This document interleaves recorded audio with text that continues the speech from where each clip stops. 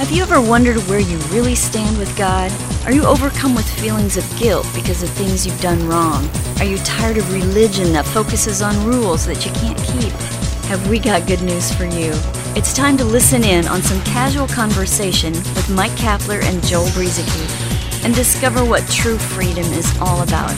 This is Growing in Grace. Hey, once again, Growing in Grace, the podcast. I'm Mike Kapler. Joel Brieseke, the Breeze Man, is with me, as always, and we're glad that you're with us. Thank you for sharing with a friend that we are right here. GrowingInGrace.org is one place where you can find all of our past archived programs with the newest ones on the top. And Joel, I hope you're having a good week. Yeah, and check us out, too, on Apple Podcasts, Google Play Music. You can go to Spotify and Podbean, all those things. Find us there. I mean, lots of different ways to listen to us. And, of course, you can find all that information, like you were just saying, at growingingrace.org. And all the past podcasts are archived there, all 14 years of them. Yeah, doing well. Loving talking about this grace stuff. The love of God, all that He has done for us through Christ Jesus, who we are in Him, who He is in us. It's just an amazing life, this new and living way that God has made for us, and that He has freely given to us. He's freely provided this new and living way for us, and it's something that we can celebrate.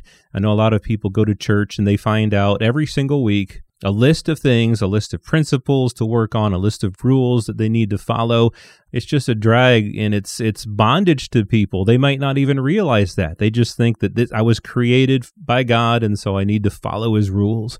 And that's exactly the opposite of what Christianity is about. Yes, we were created by Him, but we were created to have life, and it's life apart from our own attempts at justifying ourselves, at being righteous, at following rules. There are good things for us to do, and there are evil things, bad things that we should avoid, but that's not the crux of life in Christ. It's really a life apart from our own works, and it's about the work that Jesus Christ has done, that we trust in, that we have put our faith in, and when we believe, that's when we're justified. That's when we're made right before God. And as we get going here, there were some people in a town called Galatia, and it sounds like a video game from the 80s. There was a Galaxia, but this was Galatia, and Paul called them foolish. And Jesus had even said you shouldn't call anybody a fool. And Paul called these people foolish. So what drove Paul to call these people foolish? And he said that somebody had bewitched them in Galatians 3:1. And they weren't obeying the truth. Wow, I mean, that's a pretty big charge there. They were foolish. They had been bewitched. They weren't obeying the truth. Paul says, this only I want to learn from you. Did you receive the Spirit by the works of the law or by the hearing of faith? Which is it? Galatians, tell me. Did you receive the Spirit by doing the law or by the hearing of faith? And he doubles down on this foolish thing. Are you so foolish, having begun in the Spirit, are you now being made perfect by the flesh? Now, a lot of times we think of the flesh as evil things, as the bad things we do, but he's talking about following the law. That's a fleshly thing. And so, which is it? Are you going to follow the law and try to be justified and maintain justification that way and righteousness that way, or do you realize that you began in the Spirit and that's the way to do it? It's a life not by our works, but by faith in Christ. Yeah. So Paul seemed like he was really coming down on these people, and you can see some of the frustration there even before Galatians 3, but he really kind of starts ramping it up here because he'd already been there. He'd already shared the gospel of grace with them, which everything that is contained within this gospel is gifted to us apart from the works of the law. And these people should have understood that as much as anybody, but others came through after Paul had been there and began to, as you use the word, bewitched the Galatians, began to deceive and convince them to mix certain aspects of the law with the message of Jesus Christ. But he was trying to keep it simple for them. As you were saying in verse 2 of Galatians 3, I just want to know this from you. Is it A or is it B? Is it A, did you receive the Spirit by the works of the law? Or B, by the hearing of faith. There's your choices. And so the Galatians are kind of sitting there, scratching their head, rubbing their chin, trying to figure, I wonder which one it is. Are you so foolish, having begun in the Spirit, you're now being perfected by the flesh? The flesh. So, yeah, you hit it, Joel. I mean, we usually think of lawless deeds and sinful things when we think of the flesh. Here, Paul is suggesting that these people who had been brought into Christ freely, apart from works, and now we're starting to mix works with the message of grace, which is not a good mixture. I know some people think it is, but it's not. And so once they started doing that, Paul is accusing them of trying to be perfected by the flesh through doing the works of the law. So imagine that. And, you think about all the different churches and things that we've been brought up in within Christian circles that have advocated. We work on trying to keep certain commandments, certain things from the old law. That's probably a subject for another day, because you couldn't divide it up. You couldn't separate some commandments from the old law that came through Moses and leave some of them off. But that's exactly what Christianity has done. And we shouldn't be keeping any of it within our doctrines. That doesn't mean we dive into the swimming pool of lawlessness. It doesn't mean that at all. But Paul is getting around to something here, though, that we brought up a few weeks ago, I think, and we kind of wanted to come back to it because it's really important as Paul goes on here in Galatians chapter 3, explaining some things about the law and Jesus and faith and Abraham, all of that stuff. He gets down to verse 12. Well, let me go to verse 11. Now that no one is justified by the law before God is evident. And he quotes an Old Testament passage, and it's this: the righteous man shall live by faith. By faith. Verse 12. However, the law is not of faith. On the contrary, he who practices all of the law is going to be required to live by them. He who practices them shall live by them. The law is not of faith. That's kind of the centerpiece of what we're trying to get at here, and we'll see how far we can get on this today. Right, yeah, see that, what you said there, a huge contrast there that Paul makes. And when we're just reading the Bible, just to be getting our Bible reading in, like a lot of people do, we might miss some of this stuff. But he says, on the one hand, here's the righteous man shall live by faith.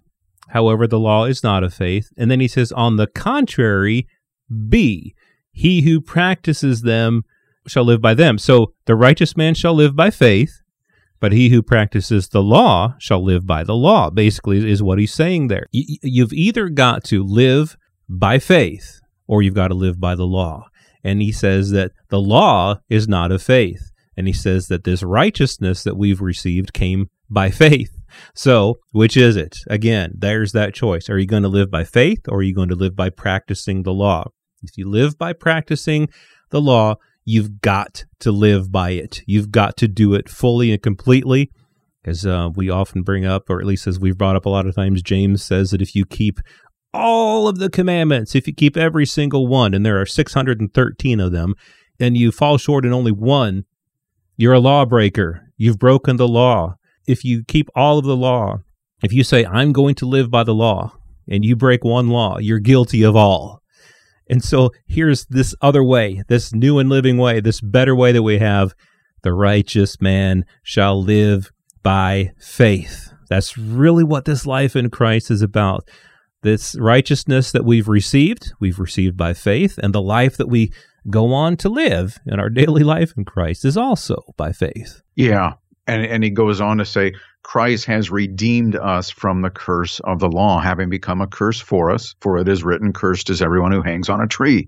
And I believe personally that Paul is referring to us Jews when he says Christ has redeemed us. Mm-hmm. It wasn't us Christians. Right. It wasn't even us Gentiles who weren't born of the Jewish race. It was the people who were under the law, the Jewish people. Christ redeemed them. Paul, being a Jew, said Christ redeemed us from the curse of the law. And then he goes on and says, in order that in Christ Jesus, the blessing of Abraham might come upon the Gentiles, so that we, all of us, would receive the promise of the Spirit through faith. Through faith. The promise of the Spirit through faith. He's coming back around. He never left it, but he's coming back around to what he started off the chapter with, so to speak, in Galatians chapter 3. And so he goes on to talk about these promises that were spoken to Abraham. And then he talks about how it all came to be revealed in Christ. And he says this in verse 18, "For if the inheritance is based on law, it is no longer based on a promise, but God has granted it to Abraham by means of a promise." Jumping down here in Galatians chapter 3, the Scripture has shut up everyone under sin, Galatians 3:22, so that the promise by faith in Jesus Christ might be given to those who believe. But before faith came, we were kept in custody, or we were held captive, one translation says, under the law, being shut up to the faith, imprisoned, which was later to be revealed.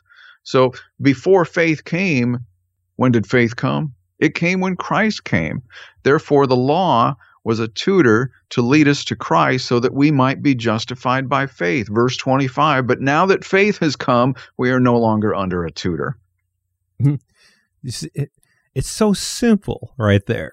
But what happens when we've talked about this a lot, I know, on this podcast, but when we take the Bible and we say, this is all for me, I'm supposed to follow the whole Bible, then we will try to mix parts of the law in with our life of faith.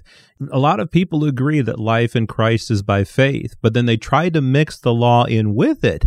And in doing so, we negate the whole faith thing, because the law, again, is not of faith. The purpose of the law was to show people their guilt, was to show people that they can't be justified by their works. Again, that's fleshly. It's fleshly to think that you can please God by your works. It's fleshly to think that his law is something that you can do and be justified in front of him. That's fleshly. That's life in the flesh. That's not the life of the Spirit in us. That's not the ministry of the Spirit in us. The ministry of the Spirit in us is a life of faith where we trust in what Christ has done for us. Our identity is based upon what Christ has done for us, not our own works. And so it's so very important that we understand this. Now that faith has come, we're no longer under the tutor. Again, like you were saying, that was for the Jews, and the Gentiles, they were actually apart from God, far off, but we've been brought near, Paul says. And how have we been brought near? By the blood of Jesus, and it's because Jew and Gentile alike have access to God by his grace through faith alone, apart from our works. And next week we'll be talking a little bit more about this, focusing, I guess, on what is life like when you live a life of faith apart from the law. We'll look at that next week right here on the podcast, Growing in Grace, at growingingrace.org. This has been Growing in Grace with Mike Kapler and Joel Brizicki, heard online through various internet sources around the world each week. To access hundreds of past programs, visit graceroots.org. Share it with a friend and listen again next week for more Growing in Grace.